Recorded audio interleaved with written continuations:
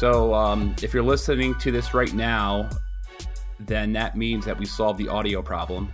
Well, I think we should have solved the audio problem last episode, but we're just confirming that. I understand the last couple of episodes, the audio quality degraded over the past 15. Like the past 3, the audio quality wasn't that great. However, we're not proud of that. We're not proud of it. We're not proud of it. We had to figure out a workaround for doing audio and video podcast at the same time. And long story short, we figured out a way to do it. We won't bore you with the technical details because you probably don't care. We'll probably make a video about it at some point. Yeah, we're probably going to, now that we have a YouTube channel, it's going to be a multi-use YouTube channel. So we're going to do everything from, politics to history to instructional videos to porn to everything. So it's going to be a very dynamic type of YouTube channel. So if you're interested in all those things or just one of those things, come to the Bro History YouTube channel where you will see interesting content, not just podcasts. There's funny stuff too. We do little comedy skits as well, which brings me to a topic I wanted to get into, and a shout out I wanted to give to as well for featuring one of the videos I posted. Thanks Ryan Dawson for featuring my Lord Xenu video on your channel. It was I really appreciate it, and it was really cool of you to do that. You didn't have to do it, but I don't know if I told you, Ryan Dawson from the ANC Report, not to be confused with South Africa's ANC. He is I guess I would describe Ryan Dawson as a political analyst with a paleo-conservative theme, like a libertarian conservative theme to his content. And the poor guy has been doing this for years, and he can't catch a break with censorship. It's really, really tough for him, and I feel bad. He releases a lot of content on subjects that are, frankly, they're taboo. However, I know he's an actual analyst who does his research, and I've been following his work, and I've never heard him say one thing that was racist or one thing that was really that bad. So thanks, Ryan, for doing that. If you're listening to this, and hopefully we can have you on the show. I'll probably reach out to you within the week to see if you're available. But anywho, what do you think about censorship? Because there's a lot of censorship going on. Yeah, I mean, it's a tricky subject. I mean, we've had conversations and debates in the past about, how, First Amendment rights relate to, real world consequences. So you have to consider those. But at the same time, I think we're both of the opinion that ultimately free speech is free speech, and it should be valued, and it should be just, allowed, even when some of it is bad. Yeah, even when some of it is bad, but of course, but the biggest fear for me when it comes to suppressing free speech is when in your effort to tackle hate speech, you don't know who is deciding what is hate speech. Precisely. And you can attack somebody who's not hateful at all. You can just throw the stigma on that person for being hateful when they're not really hateful, to just discredit them just only because you don't like what they say. Right. The onus comes down to the platform or the individuals that run, said censorship. The onus really comes down on them. And that's where we get into some sticky situations, because at the end of the day, there's no good algorithm to, blindly and without bias, conscious or otherwise, be able to figure out what is actual hate speech and what isn't, so there's always going to be this bias one way or the other. And that's why, typically speaking, we're proponents of free speech in general, just because there could be no perfect system to identify and quell inflammatory rhetoric or hate speech and things like that. Well, I feel like you're not as big of a nerd as I am when it comes to YouTubers, or maybe you are. We probably just watch different stuff. Yeah. However, there's a lot of YouTubers and there's a lot of people who have been using Patreon who are leaving the platform. Yeah. Wasn't oh, what are those two guys? They just recently did a video. Shit, help me out here. It was Conservative probably dudes. Dave Rubin Yes, and Jordan yes. Peterson, and they're not Yeah, conservative. yeah. They're not conservatives. Well, they're conservative for my flavor, but yeah, I hear you. Believe me, they're not conservatives. Dave Rubin was on the Young Turks for many years. He was he True. was on the Young Turks. Yeah, fair enough. He left the Young Turks because he didn't like Cenk Uygur, or because he felt that, I don't want to paraphrase why he left, but I think it had something to do with Cenk Uygur editing a video with Sam Harris to intentionally make him seem like he was Islamophobic. He was Islamophobic. And Dave Rubin was like, I can't take this anymore. He's being dishonest. So he left. I don't like Sam Harris, but it's fucked up when you edit videos to try to twist people's words around. And a lot of news outlets do that.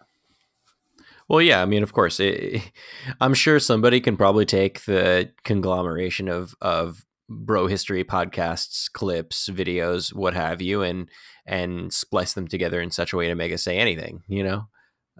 Yeah. So. Yeah, but Rubin's definitely not a... Go ahead. Rubin's Rubin isn't a conservative. Rubin isn't a conservative. He's a classical liberal. I mean, that's how he describes himself. That's what he identifies as. Like, he's very open about being a classical liberal. Like, so he's like a JFK Democrat, like old school Jimmy Carter JFK, not new school Democrats like Warren and Sanders and that crowd. Right. Or left, I should say. He's not a far leftist, but his show is a really great asset to anyone who's really trying to learn anything, because he has everyone on. Like, sure. He has people with different opinions on his show, and he treats them with civility. And we should all aspire to do such. But like, did you get a chance to watch that video of them explaining why they're leaving Patreon, or what's the scoop on that? Like, why? So I didn't watch. Why are they coming off? I did not watch the video, but I know the gist of it. So, do you know who Sargon of Akkad? You know Sargon of Akkad? No, it sounds like a conqueror in like Tunisia or some shit like that. Well, who's Sargon? I mean, you're close. You're really? close. Sargon of Akkad, the real Sargon of Akkad is I think he's a Sumerian king. Oh, Sumerian. Nice. Am I saying that right? Sumerian? Yeah, Sumeria. Yeah. Yeah. He was a Sumerian king, but that's just his nickname. His name is like Carl. But that's what his YouTube channel is called, Sargon of Akkad. And he's an internet commentator. Okay. And he's from England. Okay. He is, I would describe as like a British liberal. Like that would probably be the best way to describe him.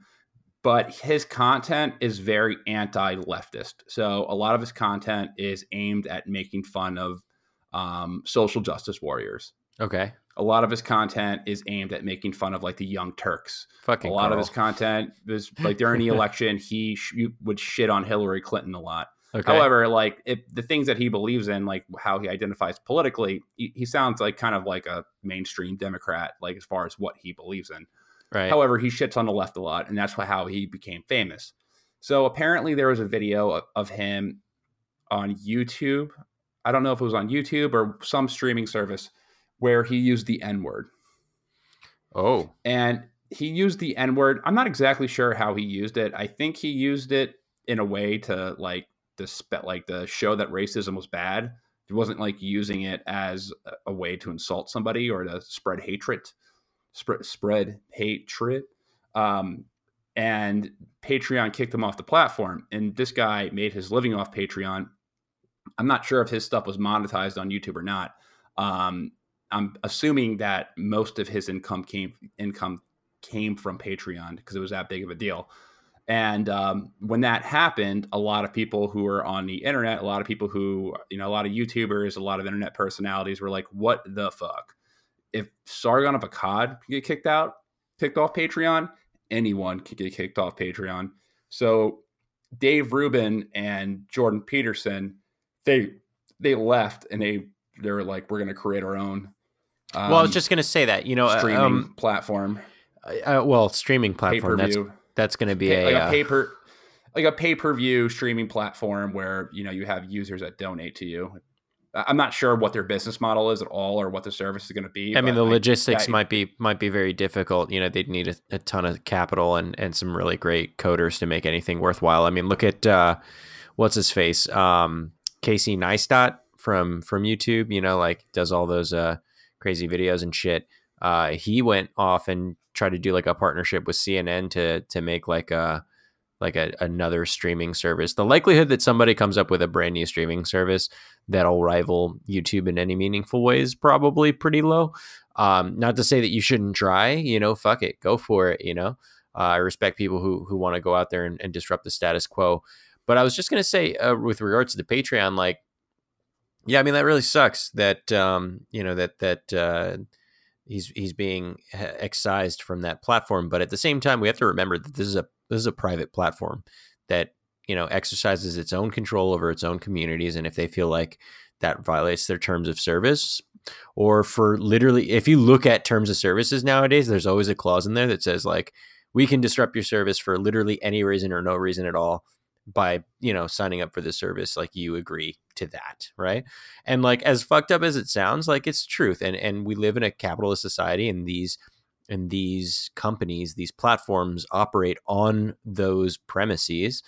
And as a user and as a contributor to said platforms, you agree to those terms of services. Whether you decided to read them or not is kind of irrelevant, So with that being said, I was going to ask, like, why don't these people just make their own Patreon that's, more accepting of free speech or maybe not great, not great speech in general, like go off and do your own thing, like it's 2019. You can make an app for anything if you wanted to. Well, the reason why I think these guys are doing it is because Dave Rubin and Jordan Peterson, they're big names in the online political business, especially Jordan Peterson. Like Jordan Peterson is like a rock star in that movement. And I guess they feel that they can slap their brand on it. And since the demand is there, so a lot of people have left Patreon because of Sargon of Akkad. Like Sargon of Akkad had a huge following. And you actually saw that a lot of other people on Patreon were really affected by Sargon of Akkad being kicked off, because all of his fans, they were like, in protest, they canceled their Patreon accounts. And they might have been donating to more than one. Exactly. Right. Example, Tim Pool. You know who Tim Pool is? No. Tim Pool we really don't. We hang out in in different sections of YouTube, don't we? Yeah, it's actually kind of cool that I'm glad that we do that, because we don't sound off in an echo chamber, and we can bring different perspectives. But Tim Pool is a journalist, a YouTube journalist. He did a lot of Occupy Wall Street stuff. And I saw a video that he put out saying that he lost $5,000 like instantly when Sargon of Akkad was kicked off, because there was like so much crossover, like the YouTube stock market, basically. Like, yeah. So like all these guys who had crossover fans, which is a lot in that circle, probably took a huge hit on their Patreon accounts. So the demand is definitely there. So Dave Rubin and Jordan Peterson just want to make the money off of it. Not saying it's a bad thing. It's a smart business decision. Absolutely. But let's see. And if they disagree with what they put out. Yeah, no, absolutely. And if they disagree with Patreon or YouTube for that matter on those points, like there's literally nothing stopping them from doing that.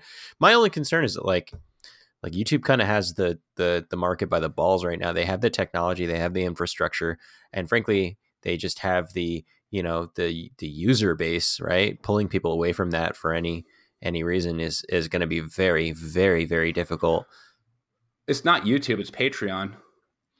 Well, didn't you say they wanted to make a streaming service though? So no, not a streaming. I misspoke on the tech part, but they want to make a tiered membership service, a donation platform that rivals. Well, yeah, fuck yeah, go for it. They're not trying to replace you. They're not trying to replace YouTube because, like, Yeah. replacing YouTube, let's be completely honest, is a very tall task. And Well, I mean, Casey Neistat tried that and it didn't work.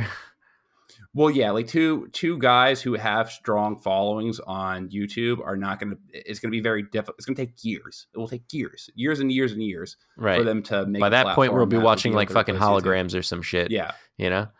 But replacing a tiered membership service like Patreon, I mean, that is going to be difficult because Patreon is definitely the best at it. But if they do it, I'm curious to see what their terms of service would be. If they censor anyone, that's what I'm thinking. That's what I'm thinking. And what would they censor people for if they censor people at all? And I'm also thinking, what the fuck was I going to say? I forgot the last thing I was going to. Last thing I thought. But if they fall into a trap of censorship or anything like that, like if they limit speech that they don't like, I don't think that they would limit speech from like leftist or people who have different political opinions in them. However, but if somebody comes on and is like saying some really outrageous stuff, let's use XYZ minority, and they start saying really bad stuff about XYZ minority, saying bad stuff about the Martians, crazy way, like in a play that you can't in a way that you just like cannot confuse with racism. What would they do? Will they honor their free speech code, or will they? Again, it comes down. The onus is on the platform. The onus is on the people who like administer these things. And I was watching, with my girlfriend, and we were just chilling. She plays a lot of podcasts too, and I forget exactly what we were listening to. It might have been This American Life or like How This Is Built or some shit like that. But they had on one of the former Reddit bosses. It was like a woman who was like a community manager for a minute, and kind of rose in the Reddit community, and then worked for Reddit, of course. And they were talking about exactly this, like how do we monitor and, police the communities, right? And, the moment that they started, trying to do anything remotely close to censorship, the moderators revolted on Reddit, basically shutting him down. And I mean like mainstream subreddits, like our books or like, our gifts or some shit like that, like really mainstream, super, not even the crazy wings of Reddit were like revolting against it. And it was pretty interesting to see how that played out because of the way that Reddit is structured, because of the way that, they have moderators, like users are moderators. And, it helps, I think, for them to moderate their own, like little niches of the internet. But ultimately, when it comes down to it, there's always going to be, some weird dark corners of Reddit with some really fucked up shit in there, and, the question again, so these guys, they can make their own Patreon, right? But they're going to fall into the same trap eventually because that's how it works.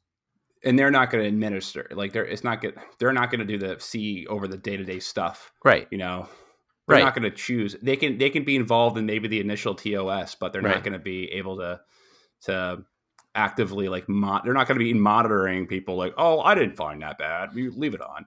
So perhaps it could fall into the same trap. I think the main reason why they're doing it is because they want to make money. Like they have the names and they have the ability and the momentum to build a platform like that with their following, so they'll probably immediately get a bit.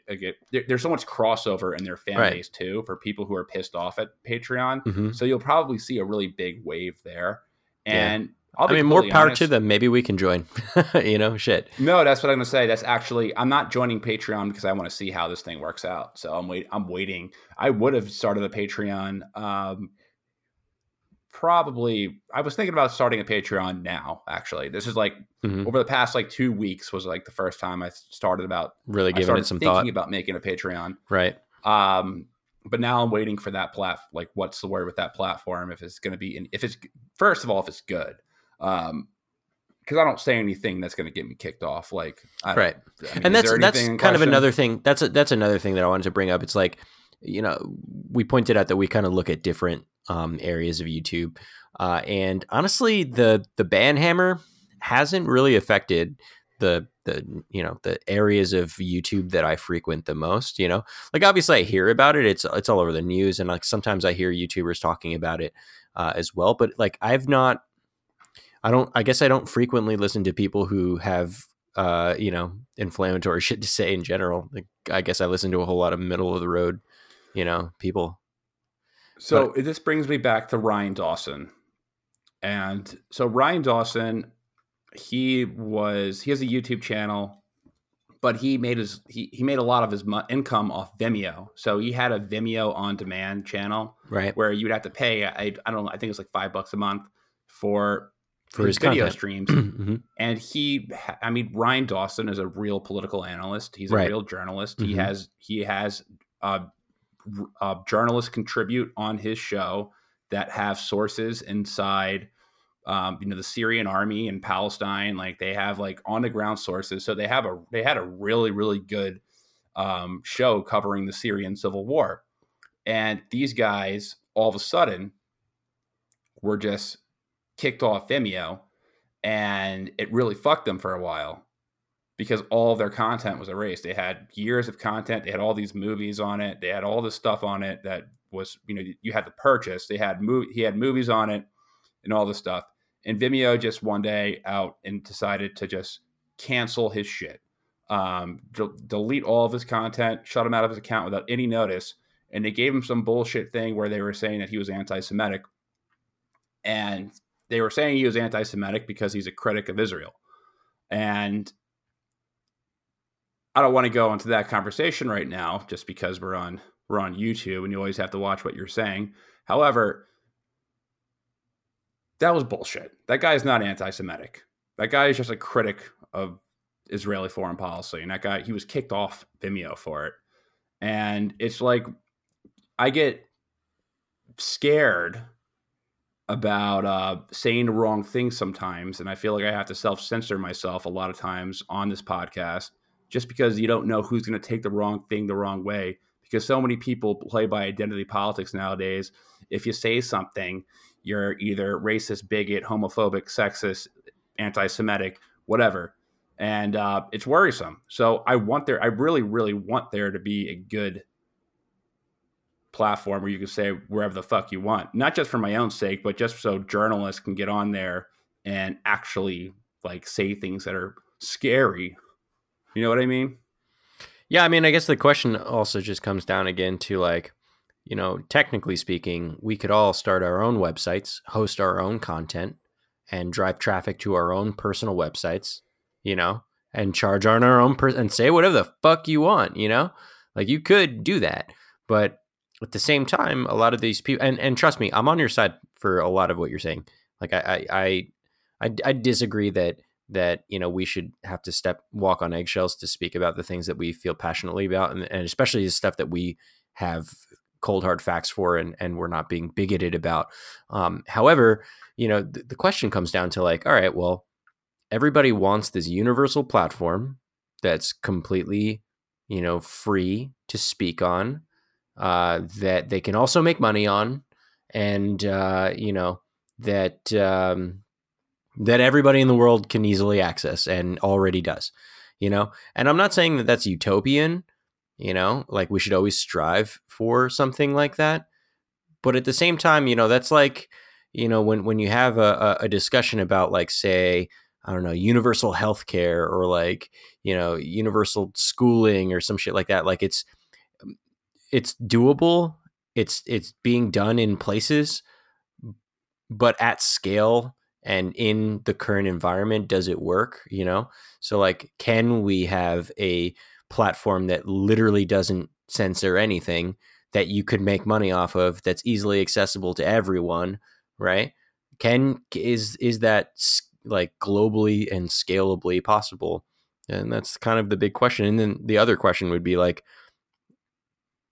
a lot of the people who get banned, frankly, are losers and nobodies who are, fucking inflammatory, like the majority of them are. And I think we mostly talk about, the people who have big platforms, who have big followerships, who are mostly middle of the road, you know, and we don't talk about like probably the hundreds of thousands of people that get kicked for being assholes, you know, for like legitimately being assholes, you know. And I wonder how we would feel if, you know, all the smut was included, you know, without being banned, you know. Like I wonder how that would change the experience. I wonder how that would particularly play into, you know, the usability and the universality of, say, YouTube. You know what I mean? Like kids go on YouTube, like children go on YouTube. You know, can you imagine if they didn't ban shit and you saw like the raunchiest porn and like, you know, the most racist bullshit and like, you know, the flat earth bullshit. I mean, that's still on there, but you know what I mean? Like could you imagine how that would affect the dynamic of YouTube? That did happen. ElsaGate. ElsaGate? Explain. Yeah. Okay, so ElsaGate is a really sick story. It's a real thing. So people were taking advantage of the algorithm in YouTube, and there were all these tags of Spider-Man and Elsa, and over the years because they're both very popular. Mm-hmm. Elsa from Frozen, right? Yeah, mm-hmm. I should be more specific. From the Disney movie Frozen and Spider-Man. So all these people were making like these fucked up videos of like Elsa and Spider-Man, where it would seem innocent, and then all of a sudden they would start like rubbing shit on each other's faces, or they would start like dry humping each other. Uh-huh. Like it would just be really, really inappropriate stuff. Uh-huh. And these playlists, it would be served through a recommendations engine on YouTube, and kids would be watching these videos, and all of a sudden they'd be served some fucked up video with Spider-Man smearing shit on the face of Elsa and then dry humping her. Like it was really, really weird. And the videos got like even creepier, like just weird things with children. Like mm-hmm. these videos on YouTube were like some of this content was very strange. And a lot of YouTube channels were removed once this came to surface. Like there was this one really famous YouTube channel. I don't know what it was called, but it was like it was really disturbing.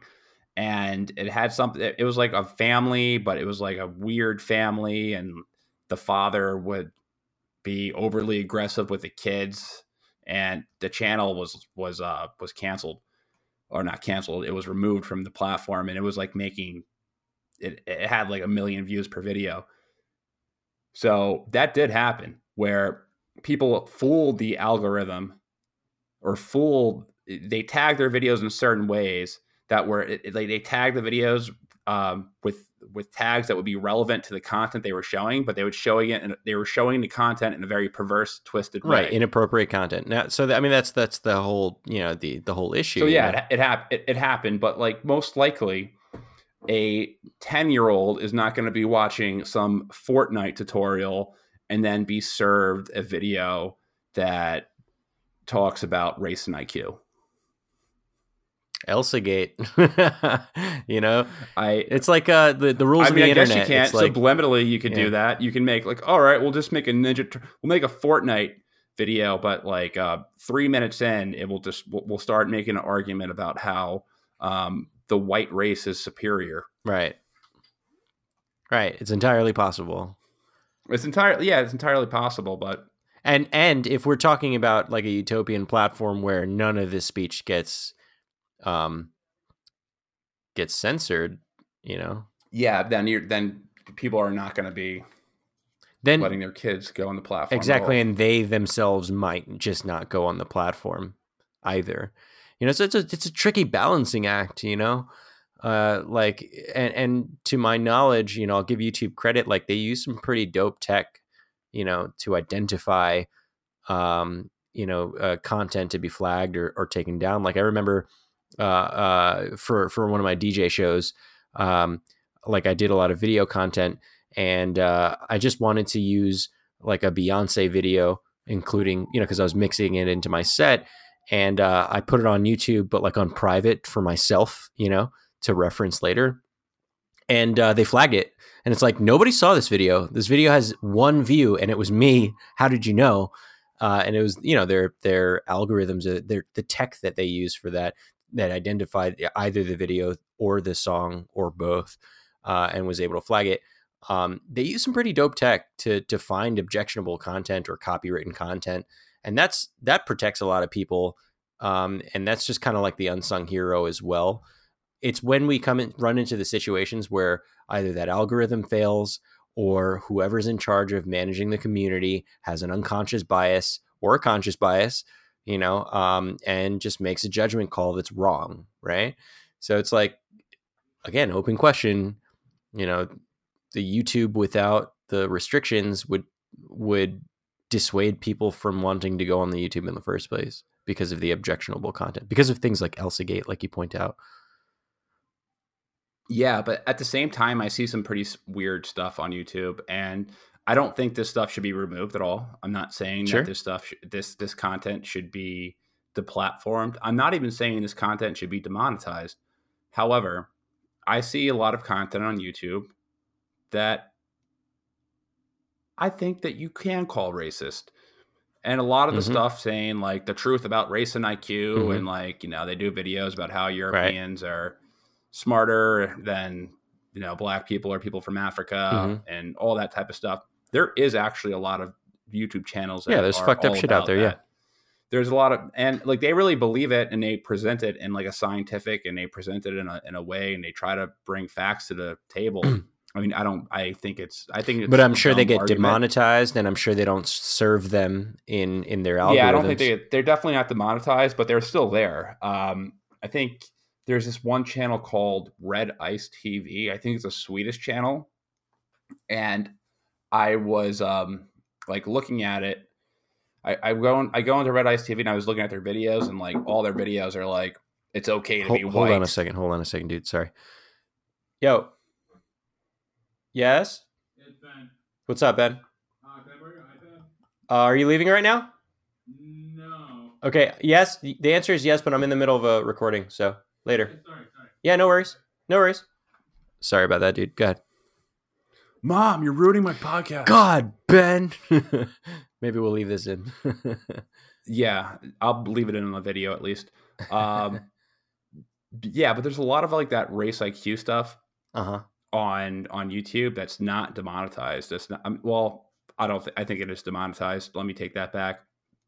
However, that stuff does exist. But I find that really smart journalists, really good journalists who have credibility, who have the ability to make a really strong argument, and who bring real facts to the table are the ones that are most severely punished from censorship. And that brings me back to this guy, Ryan Dawson. The guy does like really, really good investigative journalism. His shit's fucking...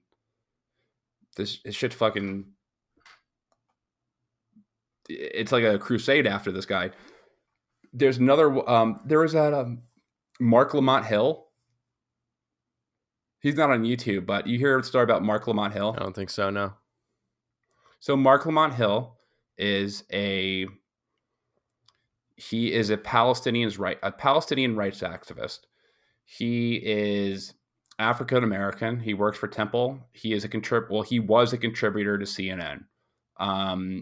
I think we talked about this. Him talk. Mm-hmm. I listened to him talk. He sounds kind of like, I don't want to call him a social justice warrior, but he definitely aligns on the left. He's not a Thomas Sowell, okay? And he spoke at the UN, and he said he had a speech about how bad the conditions were in the Gaza Strip and the racial colonization in the West Bank, and he was talking all about that. And at the end of the speech, he said that I hope for a Palestine from the river to the sea. We talked about this. Yeah, and he was fired from CNN instantly, like right after the speech. Next day, he gets a phone call. You're done. You're no more CNN. You're done. And I was like, wow, I'm really, really surprised. And I'm surprised, one, because I just didn't hear I didn't hear a call for violence at all.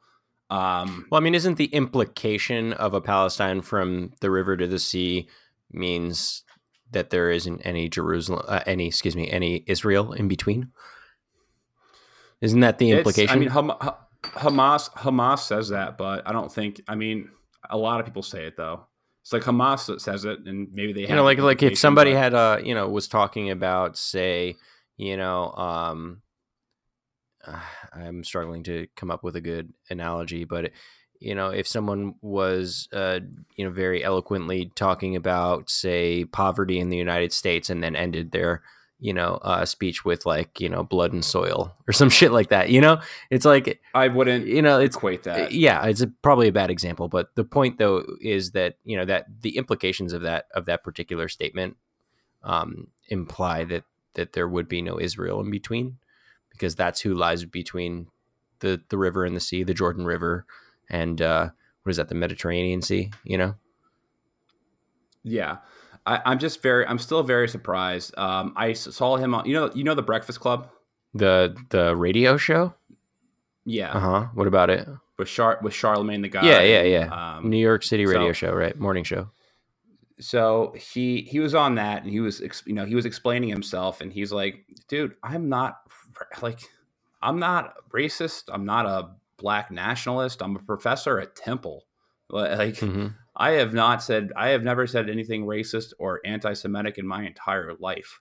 The only thing I said from the river to the sea is that I think there should be a one-state solution with Israelis and Palestinians living together. Like, that's the only thing I meant. And I'm like, well, I mean, it sounds pretty reasonable. Maybe you should have let him explain himself. Maybe, right. And I'm with you. People are I'm with you on that one.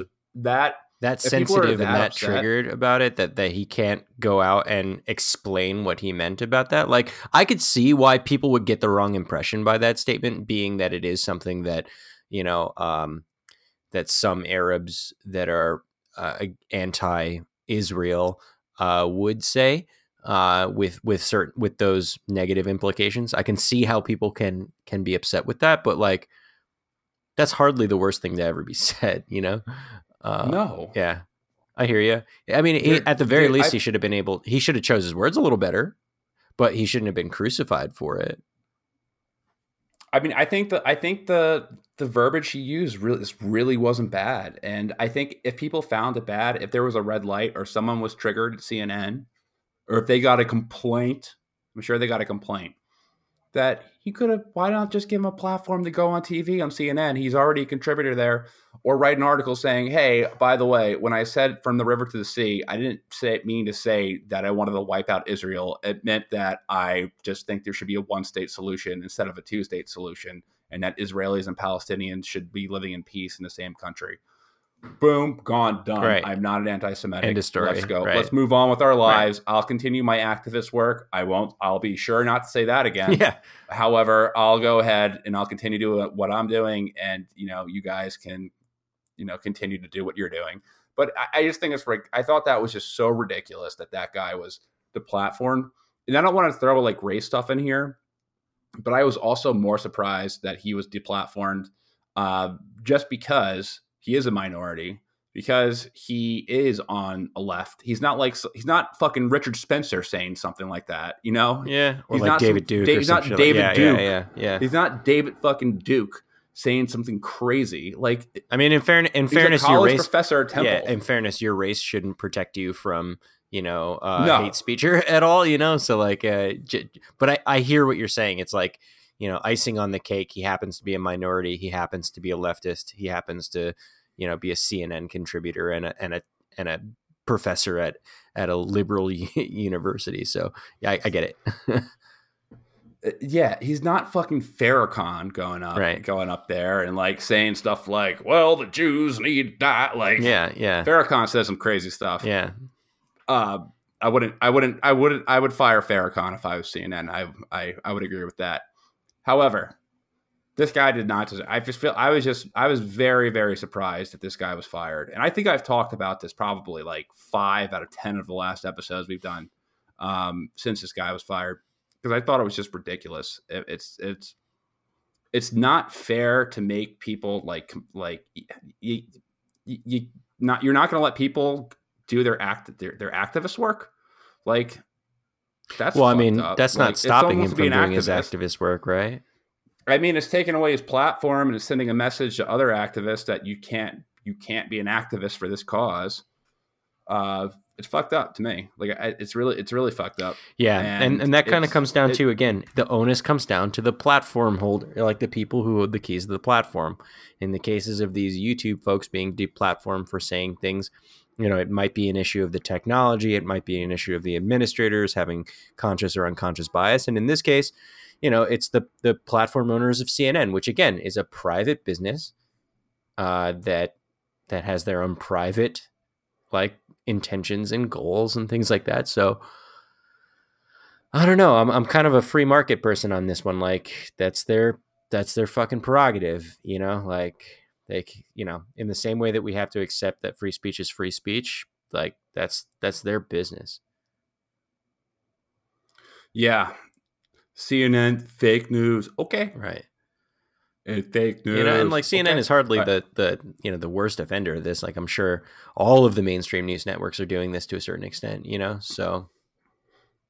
All the mainstream news networks are pretty bad. Yeah. However, CNN is the worst. The failing CNN, New York Times. The failing CNN. However, I think that I'm very surprised that Fox News lets Tucker Carlson say what Tucker Carlson says sometimes. Once in a while, Tucker Carlson goes on Fox and he says stuff that I'm like, wow. Wasn't he hitting Trump? Did they let him wasn't he hitting Trump recently about pulling out of Syria? Or was that Tucker? No, that was Fox and Friends, I think. No. Yeah. That's probably Fox and Friends. Yeah, the dudes at Fox and Friends were like, "Oh, that sounds like you're weak or some shit like that." I don't actually know what they were saying, but because I barely watched them, but I remember. Yeah. Tucker is not a neocon. He is a conservative, but he's not a neocon. And Tucker is not a sycophant to Trump. So he will criticize Trump when he disagrees with his policy. Tucker happens to believe in Trump's immigration policy. I don't like Tucker Carlson. Wrong is up for another debate. I don't like Tucker Carlson. I think he has a lot of disgusting shit to say, and that's his prerogative, and he can hold those opinions and beliefs. I don't like what he said. I don't like 99.9% of what he says, but I do find it, to your point, I find it kind of interesting when he does say some shit that kind of goes against the grain of the Fox News trope, and they somehow let him live. But he goes on. Wait until his ratings go down, and then we'll see how long he'll be able to go against the narrative. But people love Tucker. That's the thing. His opinions reflect a lot. People loved O'Reilly, but he got shut down. People, that was the most watched cable news show period. At the time.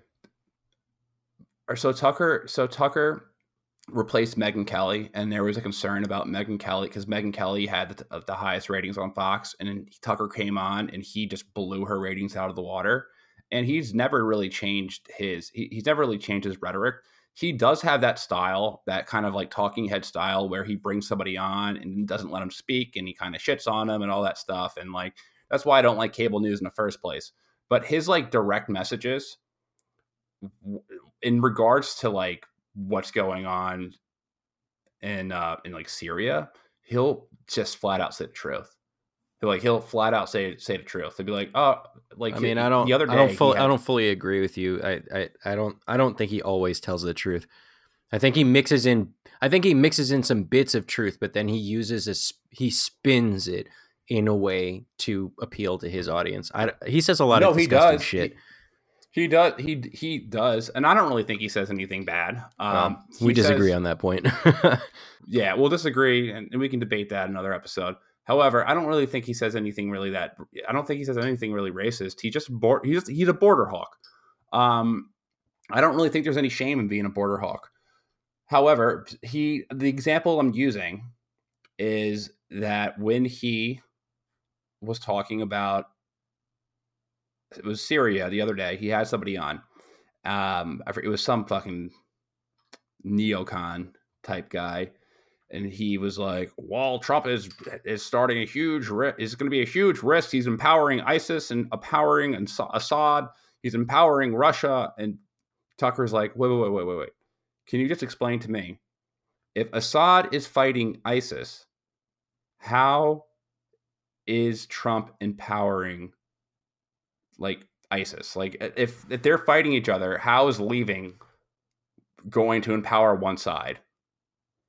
Like how is it's and he just kind of just destroyed him. And he says the truth when it comes to foreign policy. He'll spin it in a way where it makes sense to the audience. Like he's not going to talk about the plight of the Arabs or the plight of the Muslims. He'll talk about, like, an example he'll use. He'll bring out like Christians. He'll be like, well, Assad's protecting the Christians. Who else is protecting the Christians? Do you want, Assad protected the Christians from ISIS? Like he'll say stuff like that to try to appeal to his audience that is like 99.9% Christian. However, like I just, to me, it's strange, like that he's allowed to say what he says on sometimes too. He doesn't do this every single day.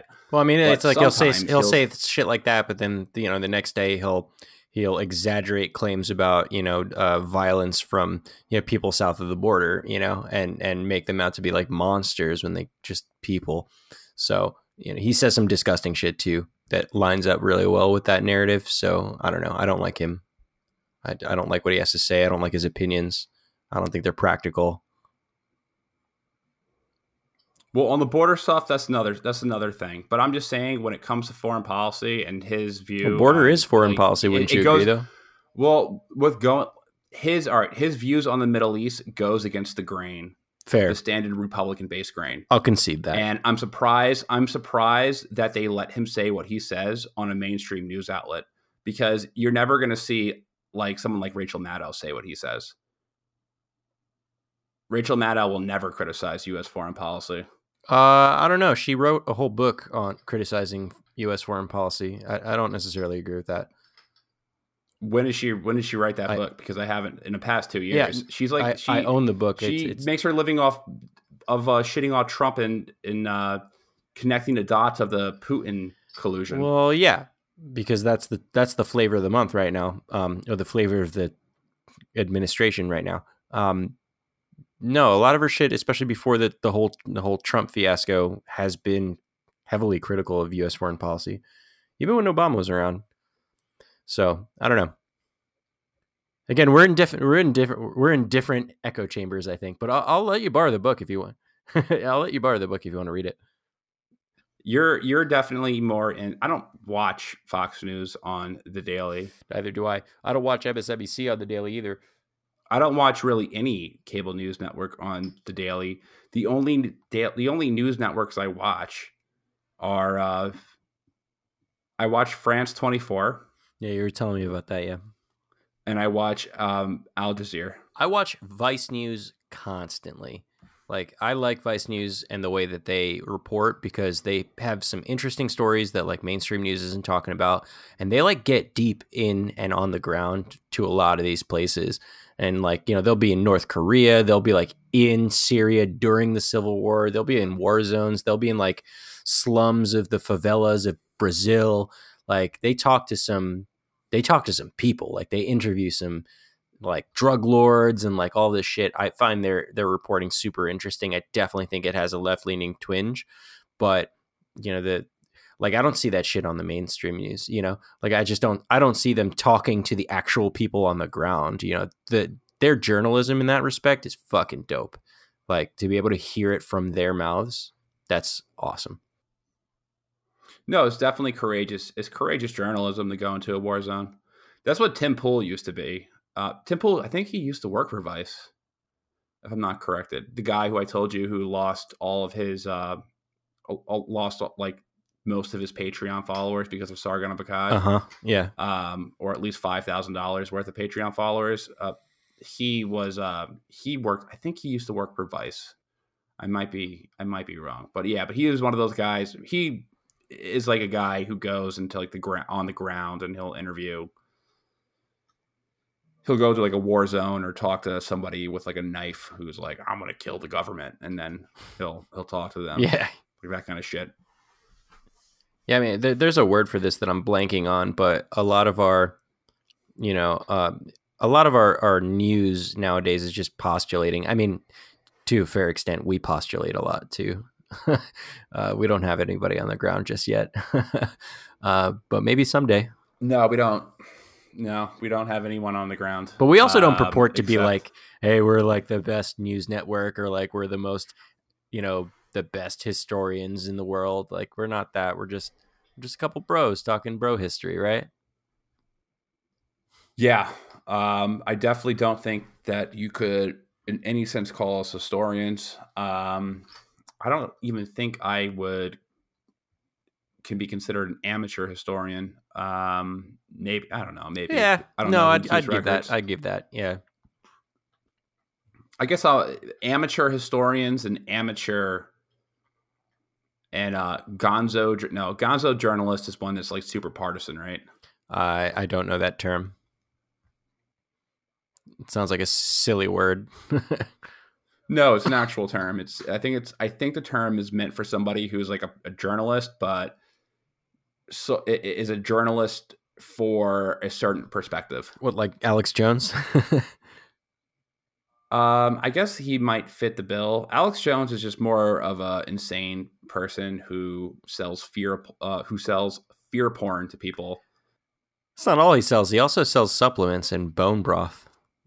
Yeah, well, exactly. He sells. Maybe fear that's the porn. solution. Everyone who had a Patreon that are getting deplatformed should just start selling bone broth. But I have documents right here that James Cameron is moving to New Zealand, and I have it reported right here that James Cameron knows about a virus that's going to be released into the atmosphere. It's going to kill about 80% of the population. He's going to be living in a biodome with 500 million people, only the smartest people, and you're not included. They're sending all the seeds to Iceland, but what they don't want you to know is actually they're human embryos of Joseph Stalin, and they're keeping them on ice. That's what the emails are saying. It's all a plot from Soros and his minions. My favorite Alex Jones, moment. Let's talk about our favorite Alex Jones story and then end the episode, because we're approaching on an hour. We didn't even hit the topic we were supposed to hit, and yeah, we whatever. We were supposed to talk about South Africa.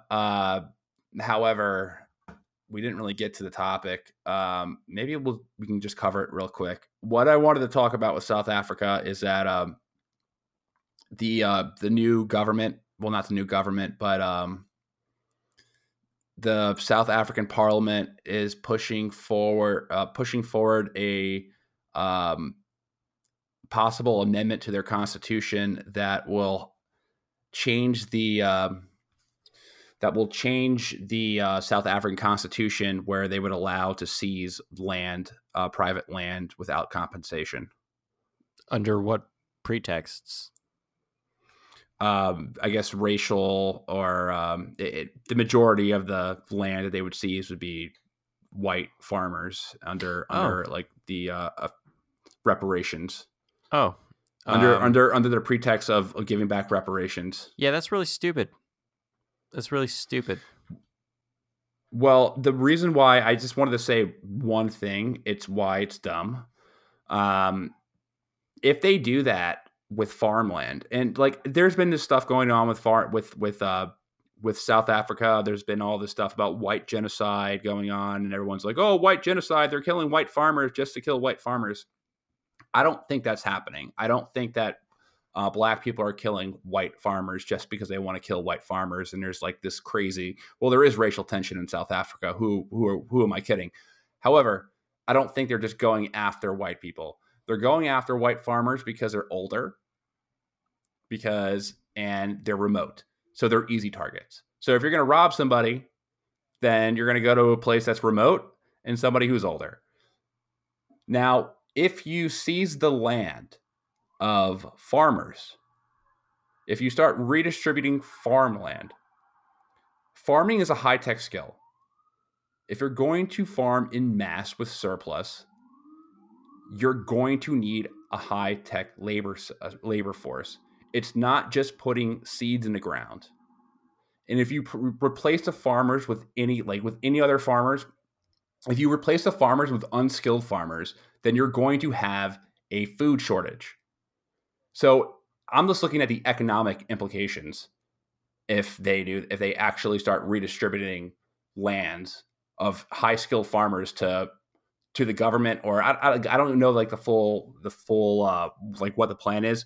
What I was reading about today is that there is no plan. Like there's like no actual plan how to redistribute this farmland. The only thing that they're doing is they're pushing forward the possibility of an amendment to make it legal for the government to start seizing land. Okay, but what's the pretext for this? Like why seize the lands? What is the reason why they're seizing the lands? There's a lot of economic economic, why can't I think of the word? Is it like wealth disparity or something like that? Yeah, wealth disparity. So they're using wealth disparity to justify taking land, private land. Yeah, wealth inequality, right? Like wealth inequality, and I think it's like, well, so white people are the minority in South Africa, but however, bet they're the majority, right? The majority economic holders, right? They own 70% of the farmland. So they're like, well, all these white people, they came here and they stole the land and all this stuff, and that's a pretext. There's no rules in place though. Like it's an amendment. It's a bill that it was. Well, what was pushed in the South African Parliament was basically like another vote to see if they could change the Constitution to see if that's legal. So there hasn't been any like they haven't started redistributing land yet. However, it's a possibility, and if that happens, I think it would be a really big problem, because whenever you start redistributing farmland, it always ends up to be devastating for it's like the Soviet Union did it, Zimbabwe did it. It always ends up really bad. Yeah, I mean, that's a good point. Let's, removing any of the racial, debates, and removing any of the debates on reparations, and, the situations, the history that got us to this point today, kind of removing all of those lenses. I think you might be right on the economic portion of it. It just wouldn't make sense. Now, I got to read about this. You got to send me whatever articles you're reading and shit, because sounds very interesting. I don't agree with it. I think it sounds stupid, but I want to know what the motivations are. And I want to know, like you said, that there's no plan. It's like, okay, why? I got a stupid idea and no plan to back it up, like. Well, what they would need to do is that the government needs to decide which land that will be targeted. They need to decide who's going to benefit, and they need to also like decide like what help the people who retake the farms would have, like if there's going to be like help after resettlement, if there's going to be like farm training. Yeah, libertarian alert. And then this is if there's going to be like legal, and like what are the legal rights of these people? Right. Like it's just it gets into really, really dicey territory when you start seizing private property from citizens. I mean, who can, like, if I found out that I'm not saying this, everyone in my blood lineage, they were all amazing people. I don't think any of them had slaves. Actually, I doubt that. They probably did, some of them. However, if I had to like give something up based on some asshole from 200 fucking years ago who has slaves, and I had to like give away my fucking house because of some asshole relative 200 years ago who like whipped his slave too hard, that's going to get me in trouble. Yes, it is. Apologize. All right. I think we should apologize for that. I'm saying that racism is bad. Yeah, that's something that you can take out of context. See, I mean, you can edit anything. No, I hear you. Personally, I know that my family probably didn't have any slaves, unless, I don't know. Yeah, not in the United States, at least. My mom's Puerto Rican and my father's Palestinian. Is it possible that If anything, I think my mom's side of the family might have been slaves at some point, you know, or like have slave lineage. Someone in your ancestry has definitely been a slave at one time or another. Yeah. If you go far Or enough owns a back, slave. right? If you go far enough back, like I'm sure some of my relatives were slaves to like the Roman Empire or something like that. Yep. And I'm sure some of my relatives had slaves. Like you can't erase history. Like people had slaves in the past, and now we learn from the mistake, and we don't have slaves anymore. Simple as that. Slavery is bad. That is the theme of this podcast. Slavery is bad, and we were going to fight it every single episode. That's a nice, easy, safe issue that will not get us in trouble. Slavery is bad. And it's also the truth too. So it's also the truth, but it's also bad. So if YouTube tries to demonetize us or kick us off their platform, then they support slavery. Mic drop. All right. Let's end this piece up. All right. All right. Fuck y'all. Peace.